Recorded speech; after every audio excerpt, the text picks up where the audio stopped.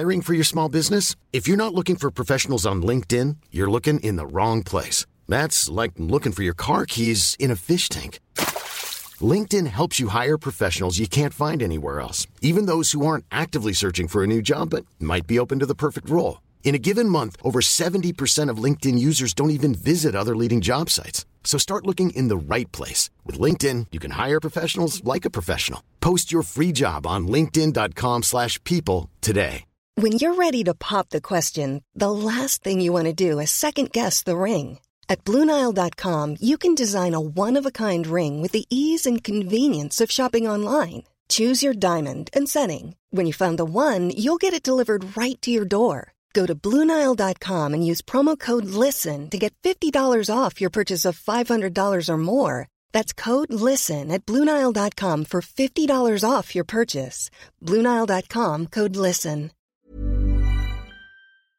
Is it rolling bob, som de säger i skivbranschen i Amerika? Helt otroligt, yes, it's rolling bob. Får jag fråga, vem är du som ringer och stör mig nu? Kan du berätta det för mig? Förlåt att jag ringer och stör mitt i pandemin. Det är Anna Björk som ringer här. Jag är din poddkompis. Jag vet inte om du minns mig. Vi brukade ha en jätteskojig podd tillsammans, Haverikommissionen, där vi liksom pratade pop och sånt. Ja. Nej. Vad hände med den? Ja, det är ingen som vet. Den har varit borta jättelänge, liksom i en slags pandemidvala. Ja, men alltså det måste ju vara pandemibetingat, va?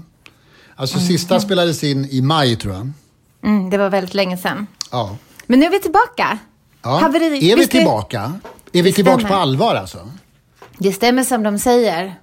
Ryktet på stan är sant. Haverikommissionen med mig, Anna Björk, och dig, Lasse Andrell, är tillbaka. Är inte det underbart? Det är värt att fira med en fanfar om jag hade något att spela fanfarer på. Men jag kan ju... Ja, det blev inte så bra. Men det blev i alla fall lite av en fanfar. Jag är jätteglad att vi är tillbaka. Jag har saknat dig.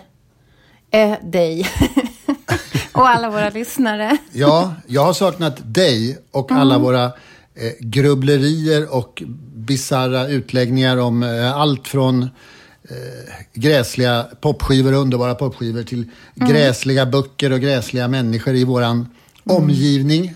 Ja. Men vi kan ju berätta, vi har ju faktiskt träffats.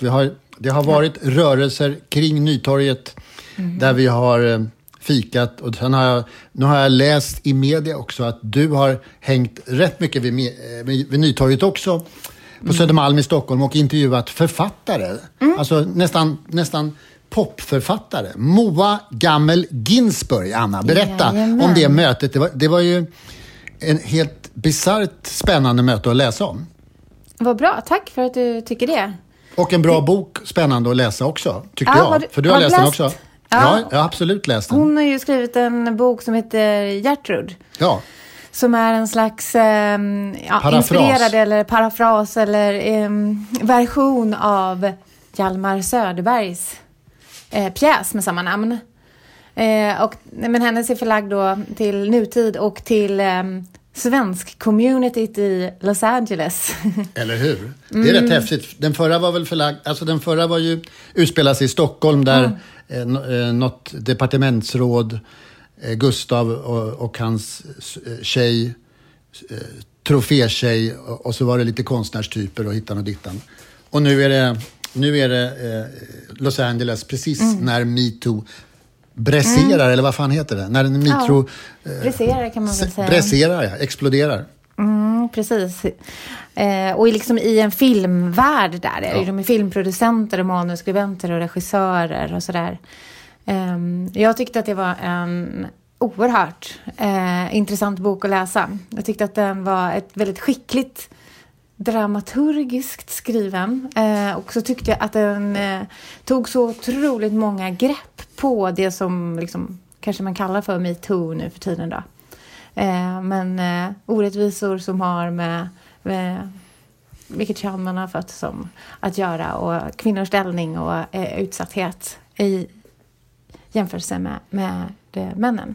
Alltså jag kan ju som den förstockade lilla människa jag är inte se MeToo-kopplingen alls överhuvudtaget, för att jag tycker inte den handlar om Jag läser inte in den typen av händelser alls i den här, utan jag läser in mera kanske som du säger då, olika könsroller. Men den är ju extremt välskriven. Alltså den innehåller ju den ena bättre formuleringen än den andra. Och så att på det sättet så blir det ju en fantastisk läsupplevelse. Men den handlar ju inte om sexuella övergrepp eller sexuellt utnyttjande av människor inom filmbranschen. Det kan man väl inte påstå?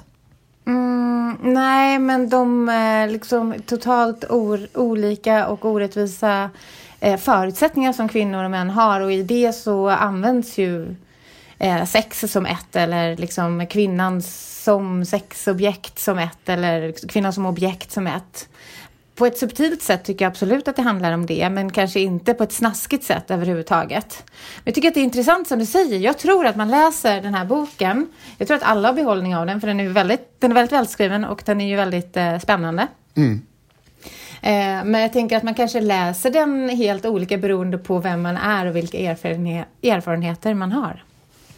Men du, alltså, hon sa i din intervju att det är rätt lätt att tolka vilka de här människorna, vilka människor den här boken egentligen handlar om, vilka de här är. Då skulle jag vilja veta vem Gabriel är i verkligheten, alltså författaren som grisar på lite, som skriver en bok om henne. Och det är ju 3 män som hon ligger med, och alla vill göra böcker och filmer om henne. Så kan man säga, eller hur? En producent, en författare och en regissör. Vem tror du att det är då? Jag vet ju inte. Jag kunde inte gissa det. Han sitter i akademin, står också. Vad sa du? Han sitter i akademin, står det i boken. I det här litterära verket. Men det är ju väldigt spännande. Jag har inte gått den här, men det kan man ju göra och gå sin, så som man går när man lyssnar på Håkan Hellström och är liksom rockdetektiv. Här kan man liksom vara så här kulturvärldsskvallerdetektiv genom. Ja, men säg vem romanen. Det är. Men du vet inte heller. Jag sitter inte inne på svaren. Men vi kan väl ta emot. För det kanske man inte får säga. Men kan vi inte säga så här? Vi tar ju jättegärna emot förslag från våra lyssnare. Vi jättegärna höra av er till oss med förslag och idéer på och identifiera de olika personerna i Moa Gammels roman. Bra. En av de bästa scenerna tycker jag är när de spelar, när det är kräftskiva i Los Angeles och när de börjar bli allt mer svenskupphetsade och alla börjar dansa till Håkan Hellström och amerikanerna fattar absolut ingenting. Visst är det bra? Ja, det är jättebra. Jag tror att man kan se det framför sig. Ja, det är väldigt filmiskt hela boken överhuvudtaget. Man kan kanske förvänta sig att det blir en tv-serie eller film av det där. Eftersom att det är faktiskt vad hon ju skriver ganska mycket till vardags annars också och jobbar med. Men jag tror att det var det kapitlet hon skickade in till förlaget också och fick kontrakt på. Just det med kräftskivan. Bra. Det är väldigt liksom välfångat. Innan vi börjar prata om musik, om det nu finns någon musik att prata om, så kan jag tipsa dig om en annan bok som innehåller en obegripligt bra skildring av också Svenska Akademin och hela händelsekaoset kring det. Och det är Claes Östgrens nya roman Renegater. Renegater. Det är bland det mest upphetsande jag har läst i hela mitt liv, kan jag säga. Oj. Och det är så bra. Då har jag ändå läst allt. Jag har ändå haft det här på tråden under sommaren, där du liksom har den här små prickarna som dansar där i Messenger när man skriver. De har ju liksom varit i ständig rörelse på något sätt över böcker du har läst. Ja. Åsa Linderborgs bok till exempel och så vidare. Där var jag också upphetsad. Ja, men det här var ännu mer upphetsad då. Ja, men det är ju en beskrivning inifrån. Åsa Linderborg är också en beskrivning inifrån, men det är från Aftonbladet. Ja, det är inte lika exotiskt för dig kanske. Mitt inne i gökboet. Nej, det är inte så exotiskt och det var värre än jag kunde ana. Men vi kan prata om det någon annan gång. Finns det musik?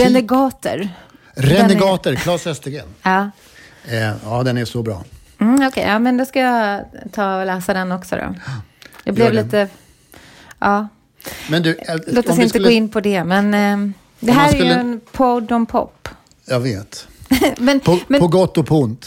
Ja, men ska vi prata om det? Därför att någon gång när vi har suttit och snackat och sånt där också, så pratar man om vad är pop liksom? Vad är ens pop?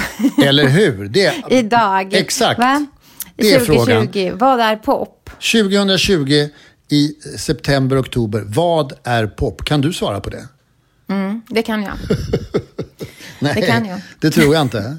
Nej, men vi har ju båda liksom jobbat med att skriva om musik så länge och bevaka olika musikaliska händelser, konserter, skivor, tv-program, allt det här. Som både på ett sätt liksom med digital utveckling och allt vad det har att göra med har tagit mindre och mindre plats i media, kanske blivit mindre och mindre av en berättad del av kulturen. Men sen har det också då kommit den här pandemin som liksom är oundviklig, som har gjort att det finns inga festivaler, inga konserter, knappt några liksom tv-program om musik heller eller någonting plötsligt. Och väldigt få artister vill ens släppa skivor eftersom att de inte kan turnera med dem eller liksom kapitalisera ordentligt på sin musik då. Som har lämnat oss musikälskare ganska liksom, med en ganska stor tomhet. Är det därför det släpps så förhållandevis lite intressanta skivor? För att de vet att de inte kan turnera?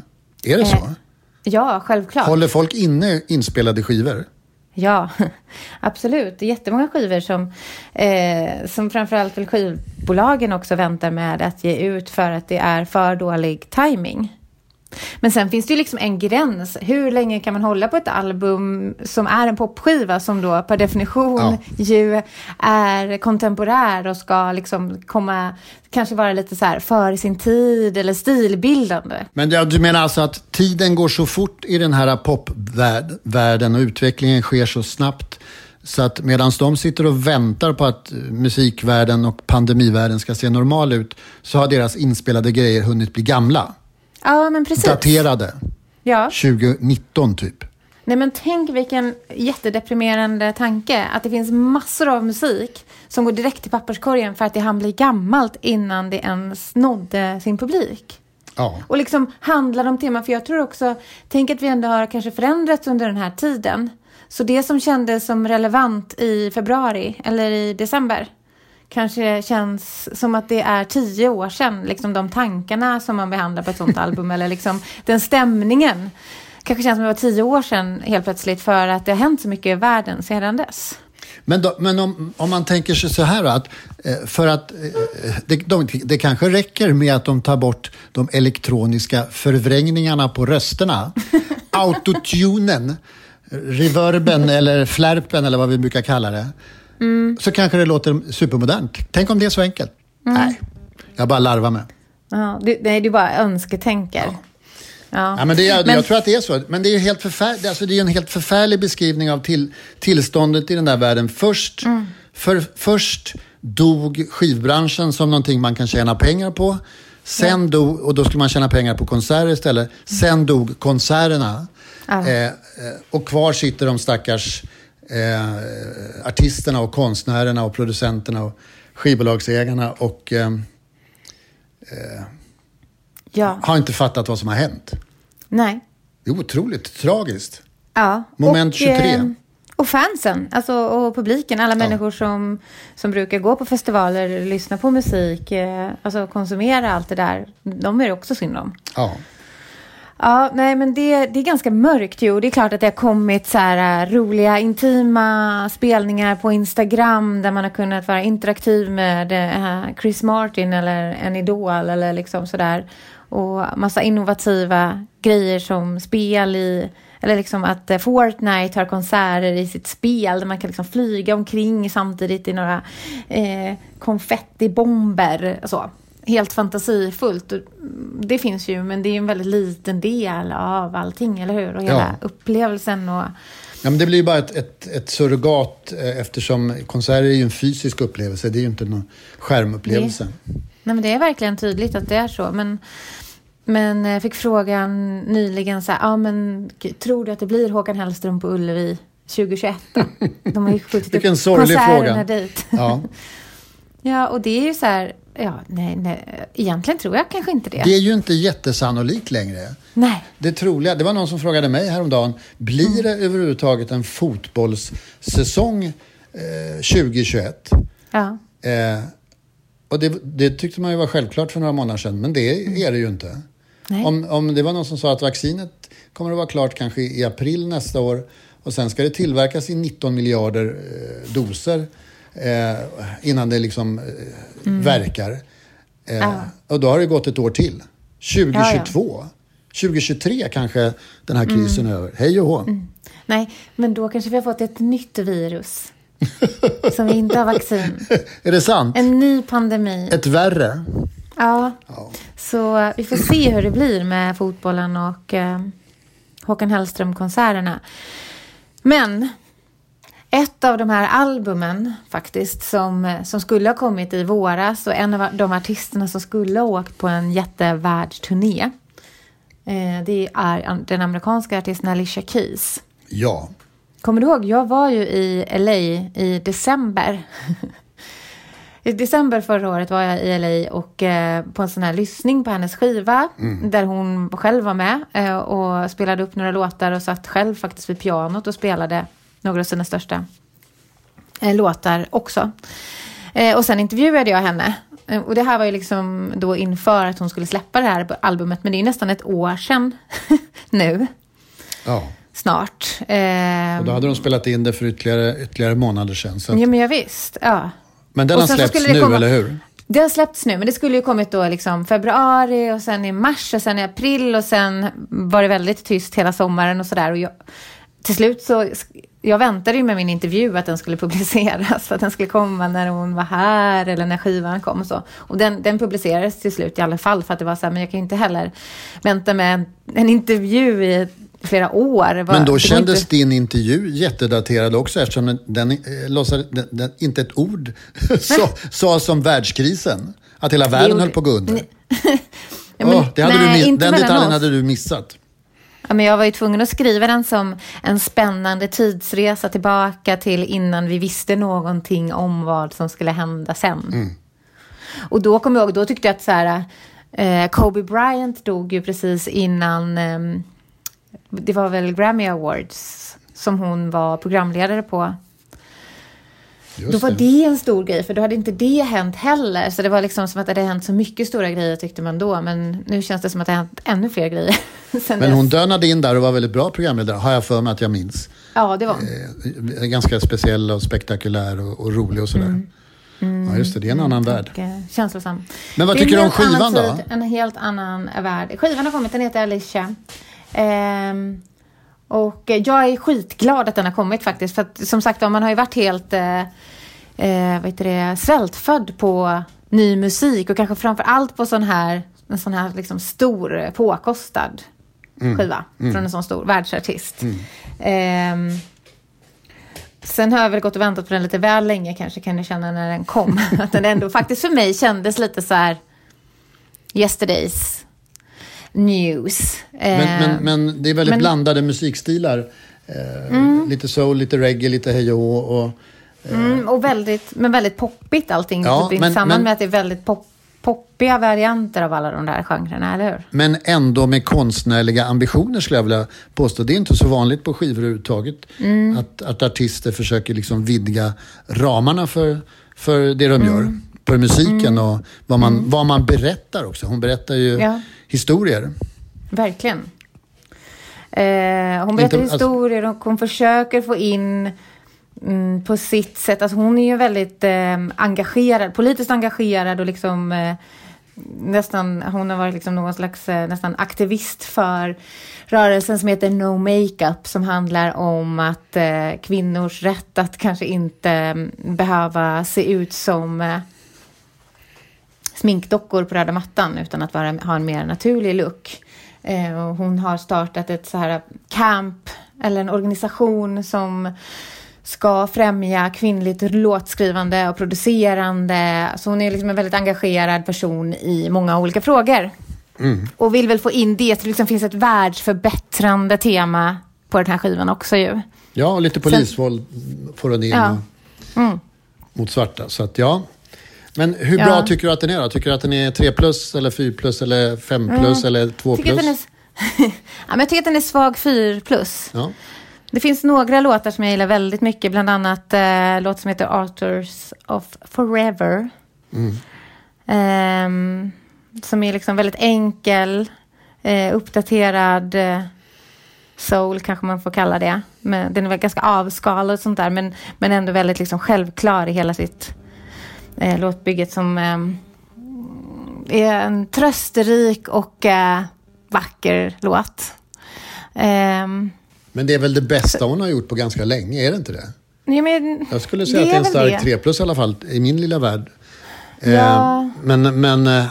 Jag har inte varit en stor fan senaste åren. Men... Jag tänker mig att liksom, om man gillar Alicia Keys för mer av det liksom, verkligt souliga och så här, organiska, när hon sitter vid pianot och sjunger och liksom det här under barnet eller liksom naturkraften, musikaliska naturkraften, då kanske man blir besviken på det här albumet, eftersom hon vill vara väldigt kontemporär. Hon samarbetar med massa olika coola personer. Och det är väldigt poppigt. Men jag tilltalas ju av det. Jag tycker att det är mycket mer intressant och roligt när det är poppigare än organiskt souligt då. Men det är 2 svenskar som är med på skivan. Vilka då? Ludvig Göransson. Ständigt denne Göransson. Vår stora stolthet. Ja. Jag har skrivit en låt som heter So Good. Och sen så är Snow Allegra med och sjunger på ett spår. Tänkte faktiskt fråga dig precis just det. Snow Allegra? Vem är det? Ja, heter människan så på riktigt? Ja, det är hon. Aldrig talas om. N-O-H. Ludvig Göransson kan vi ju berätta för de som inte vet det, att han vann en Emmy i förrgår typ. För en tv-serie, och sen har han vunnit 27 Oscar också för filmmusik. Han är ju Sveriges överlägset ledande kompositör. Men Snow Allegra, aldrig talas om. Ingen aning. Jag trodde jag visste allt, men det gör jag tydligen inte. Det är ganska häftigt, för att hon är verkligen en sån doldis i Sverige, men rätt på en väldigt hög nivå i USA. Det är en svensk artist, och hon är också då verkligen, om ni pratar om soul, djupt begraven, höll jag på att säga, men nernördad i den scenen i USA. Oerhört säker sångerska. Har hon varit med i Tensta Gospel Choir, förmodligen? Det tror jag inte. Jag tror att hon har varit... hon är liksom... hon är mycket längre därifrån. Hon har varit i USA så länge.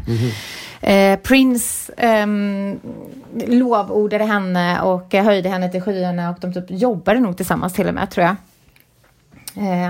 Hon var liksom lite hans senaste adept. Men har hon ingått i sådana här låtskrivarkollektiv och försörjt sig på det sättet? Eller skriver hon själv? Har hon gjort den här hon är artist själv. Ja, hon har gjort album. Hon släppte ett album i år och ett förra året, tror jag. Okay. Som du har lyssnat på och skrivit om och så? Jag har intervjuat henne på plats i Los Angeles faktiskt. I en fet studio. Men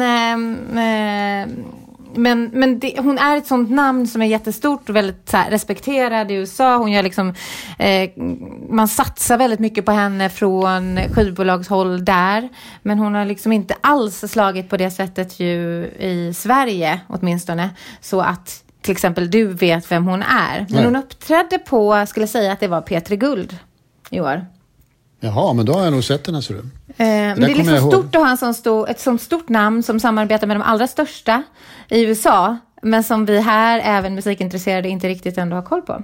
Jag tror att när jag såg P3 Guld så blev jag ju så helt lamslagen i hela mitt själsliv och musikaliska liv, och hela min liksom mitt kommersiella filter smälte när jag såg en bizarr artist som hette, om jag nu minns rätt, Monica Mac.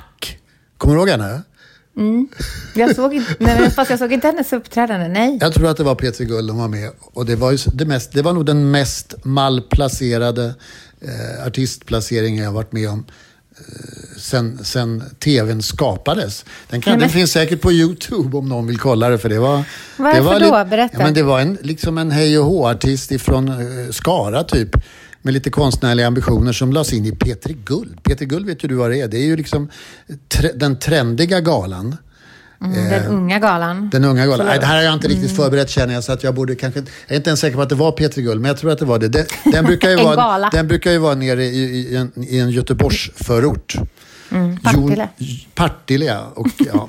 Nej, vi släpper det tycker jag. Vi går vidare. Vi borde haverera, om inte så på oss själva så borde vi haverera på någonting i musiken. Det här är en haverikommission. Alltså, varsågod och skölj, Anna. Har vi något haveri? Ja, jag var tvungen att ta ett djupt andetag. Ja, du är helt utmattad. Oh my god, vi har ett haveri. Va? Alltså.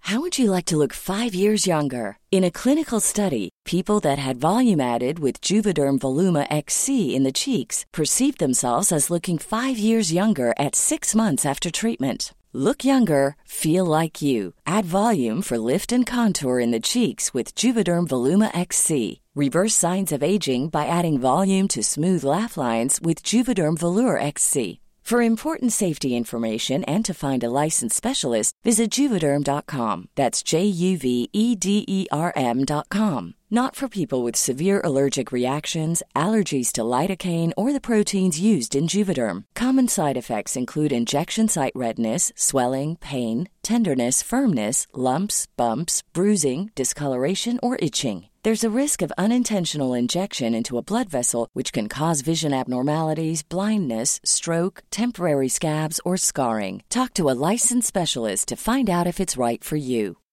Millions of people have lost weight with personalized plans from Noom. Like Evan, who can't stand salads and still lost 50 pounds.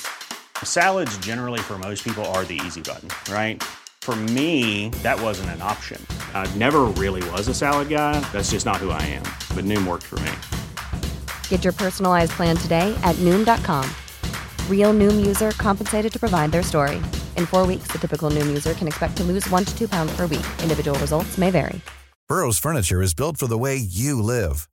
From ensuring easy assembly and disassembly to honoring highly requested new colors for their award-winning seating, they always have their customers in mind. Their modular seating is made out of durable materials to last and grow with you. And with Burrow, you always get fast, free shipping. Get up to 60% off during Burrow's Memorial Day sale at burrow.com/ACAST. That's burrow.com/ACAST. burrow.com/ACAST.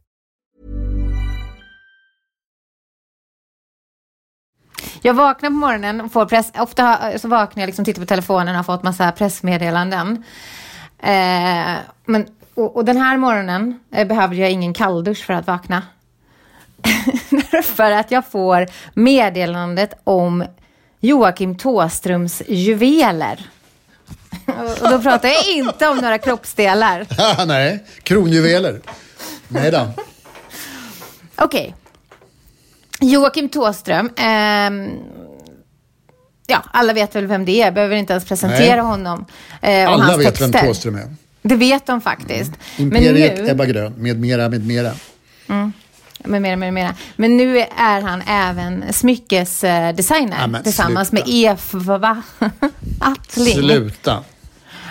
Det är någonting så vidrigt. Som att hans texter liksom med budskap och liksom, ja, allt vad det innebär är nu då juveler som säljs av Eva Attling. Till exempel så finns det en ring som det står fan på. Det finns ett armband med texten "Det är ni som är de konstiga, det är jag som är normal". Och ett halsband som är beväpnade med vingar. Ja. Och om du tänker i vad de här låtarna har betytt för många och vad de betyder och vad liksom texterna betyder och vad det ligger bakom. Och sen så tänker du vem som kommer bära de här smyckena. Ja, det kan man ana. Det är alltså tjejer i 17-årsåldern. Nej, men... nu missade alla stackars lyssnare din oerhört kränkta min. Och är det tjejer i 39-årsåldern? Är det det vi talar om? Dina favoriter, ja. Allvarligt, vilka är det? Säg. Det är ju de människorna som har tillräckligt mycket pengar på banken att köpa smycken med budskap som de tycker känns bra att ta på sig. Men så fort de här människorna då som kanske är övre medelklass åtminstone ta på sig den här rebellens, den här liksom arbetarrebellens budskap och bär dem på sina armar, så förlorar ju hela Thåströms låtar hela sitt värde. Men ursäkta mig, som ett trollslag. Arbetarrebellen. Okej, förlåt, inte Är Thåström en arbetarrebell? Okej. Ungdomens rockpoet, eller liksom utanförskapets... Nu är du ute på jävligt hal is, känner jag här alltså. Ja, okay. Kan du göra en klassanalys av Thåström? Det kan jag. Ja, nej men vadå? Han är liksom den största punkikonen som vi har i Sverige och har liksom så här tonsatt ungdomars... Men nu pratar jag klassanalys, Anna. Det är som sådana saker som du är uppväxt med. Ja. Thåström kommer från Rågsved, en förort till Stockholm. Men han är ju så pass gammal, han är 60 år tror jag. Hans pappa, som angav familjens klasstillhörighet, var yrkesmilitär, typ överste. Erkänn att din världsbild dog lite där. Nej, den gör faktiskt inte det. Därför att Eva Attling berättar om varför de gör det här samarbetet. Ja, och det är för att de är uppväxta på samma gata. Är hon från Rågsved också? Hon är från Skebo-Kvarnsvägen. Ja, du ser. Ja, så de var liksom, kanske inte just grannar vägg i vägg, men de är uppväxta på samma gata och kanske då, inte vet jag, ungefär samtidigt. Och de träffades när Eva Attlings band X-Models hade en spelning i Göteborg 1981. Wow. Thåström kom fram till henne och sa då, minns hon, att han hade köpt deras singel och tyckte att de var så himla bra. Men jag tror att Thåström gick fram till henne och sa det. Kanske inte, liksom, hon har fortfarande alltid levt med att han tyckte att deras musik var så himla bra. Men jag tror att han kanske bara tyckte att hon var söt. Som man säger. Han kanske, söt kanske hon inte var, men han kanske ville beväpna henne med vingar, det vet man inte. Ja, men hur som helst, Thåströms klasstillhörighet hemma på Skebo-Kvarnsvägen eller inte, så rimmar det ju liksom jättekonstigt, tycker jag, med hans texter på den här övre medelklassens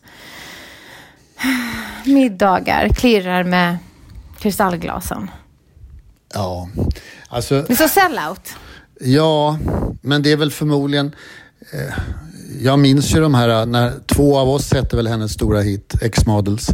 De var på EMI och det var ju inte Thåström, han var på ett independent-bolag. Men det är klart, de träffades på spelningar. Och X-Models kan ju knappt... Men jag menar...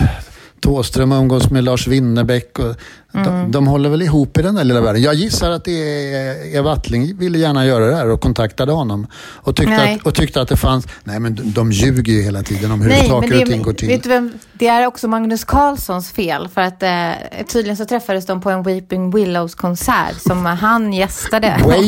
Weeping Willows heter det väl inte? Nej, men sa jag det? Weeping Willows. Nej, förlåt, jag ska inte sitta här som sa en jag det? Ja, du sa det, tror jag. Det lät så i mina febriga lurar. Vape är sån här... det är ju Mälarhöjden Karlsson vi talar om alltså. Är det sant? Den Magnus Karlsson? Hammarby Karlsson? Han har också svikit sina ideal. Ja, jag vet. Men du, de träffades på ett kalas hos honom. Ja.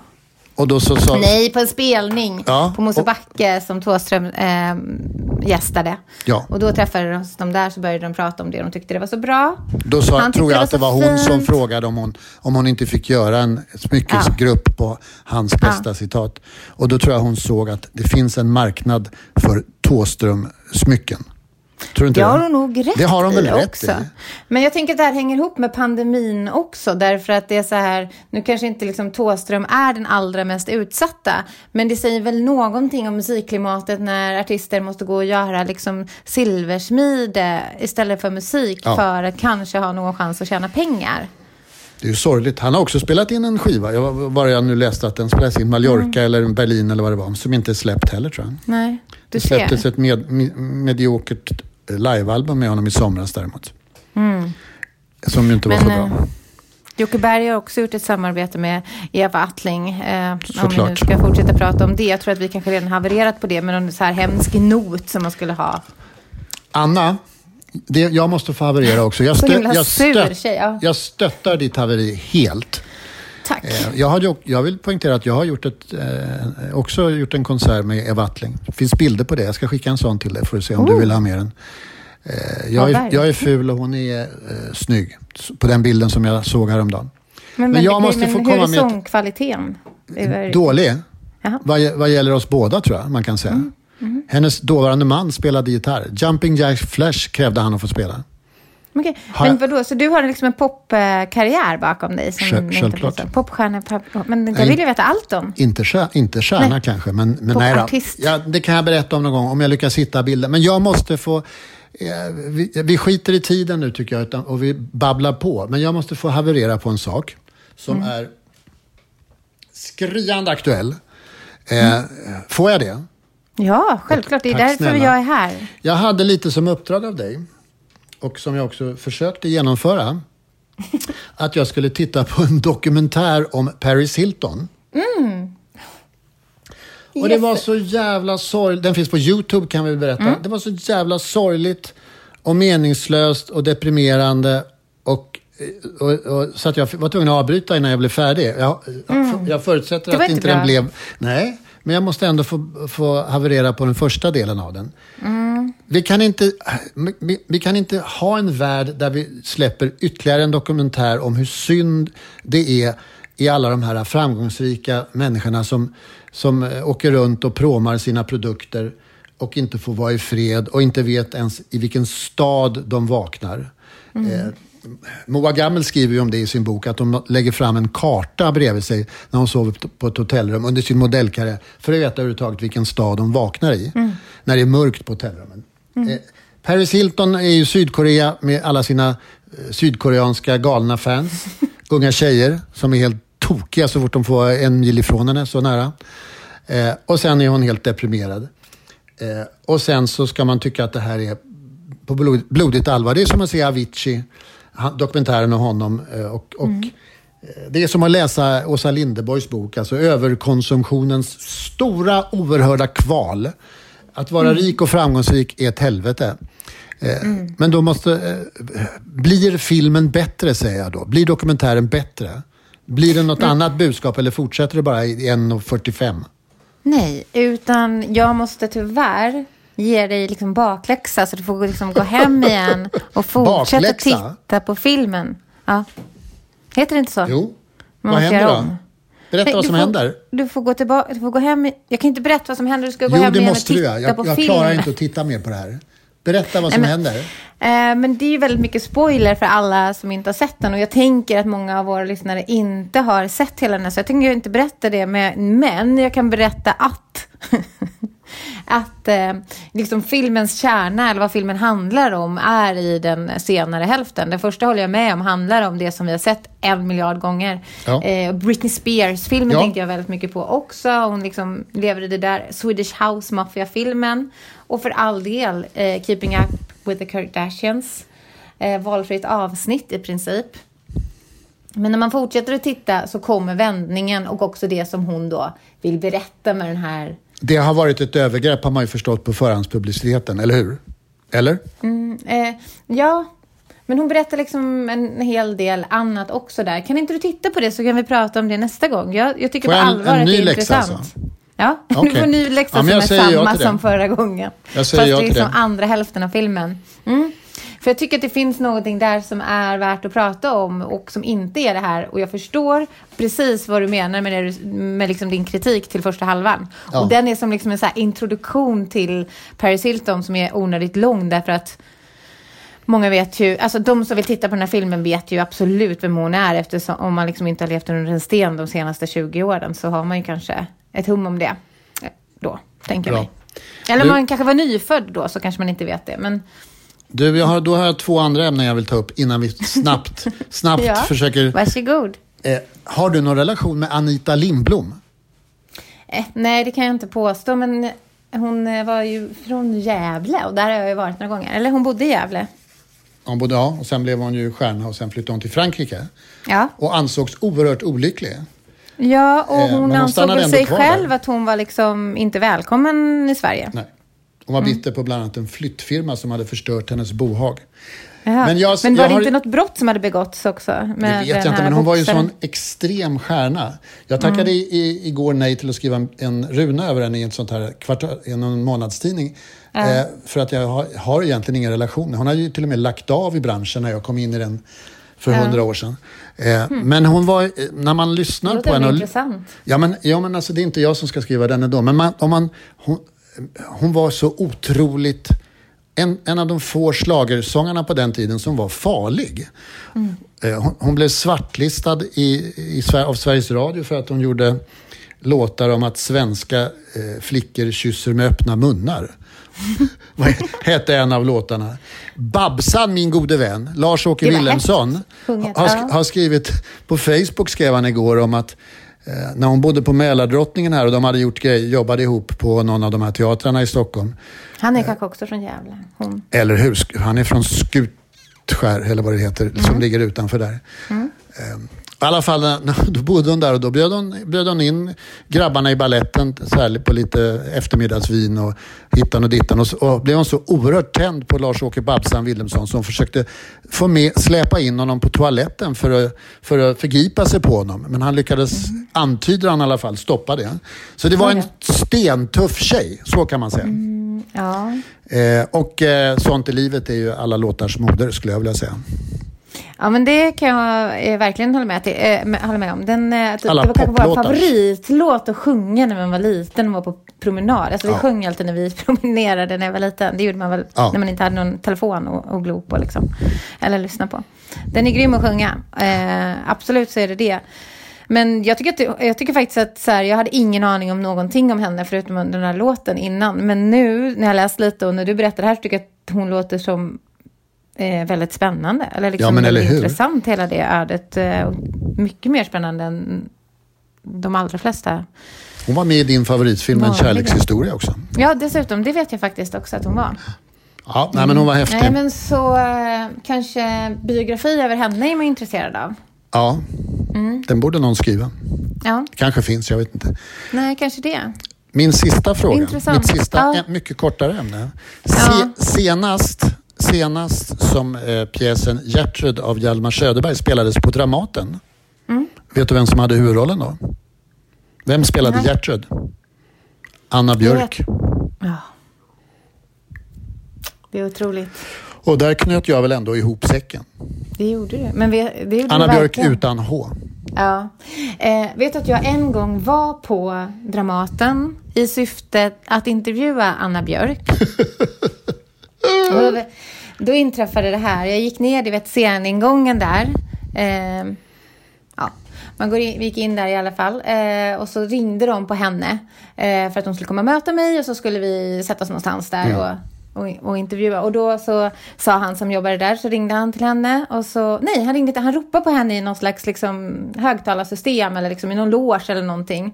Och då så ropade han så här. Anna Björk har besök i lobbyn, eller vad heter det. Så tittade han på mig och så här, frågade typ vem ska hälsa ifrån? Så jag var Anna Björk. Så det var så här, Anna Björk väntar på dig i lobbyn. Så realistiskt. Det var roligt. Det är också en filmscen. Det var det. Men precis, det är en skådespelerska som heter Anna Björk. Det finns det också. Ja. Du, har vi kommit igång nu igen alltså? Absolut, nu är vi tillbaka varje torsdag. Bra. Så får det bli. Ja. Jag är glad över detta, Anna. Ja. Det finns ett liv även efter pandemin, även för haverikommissionen.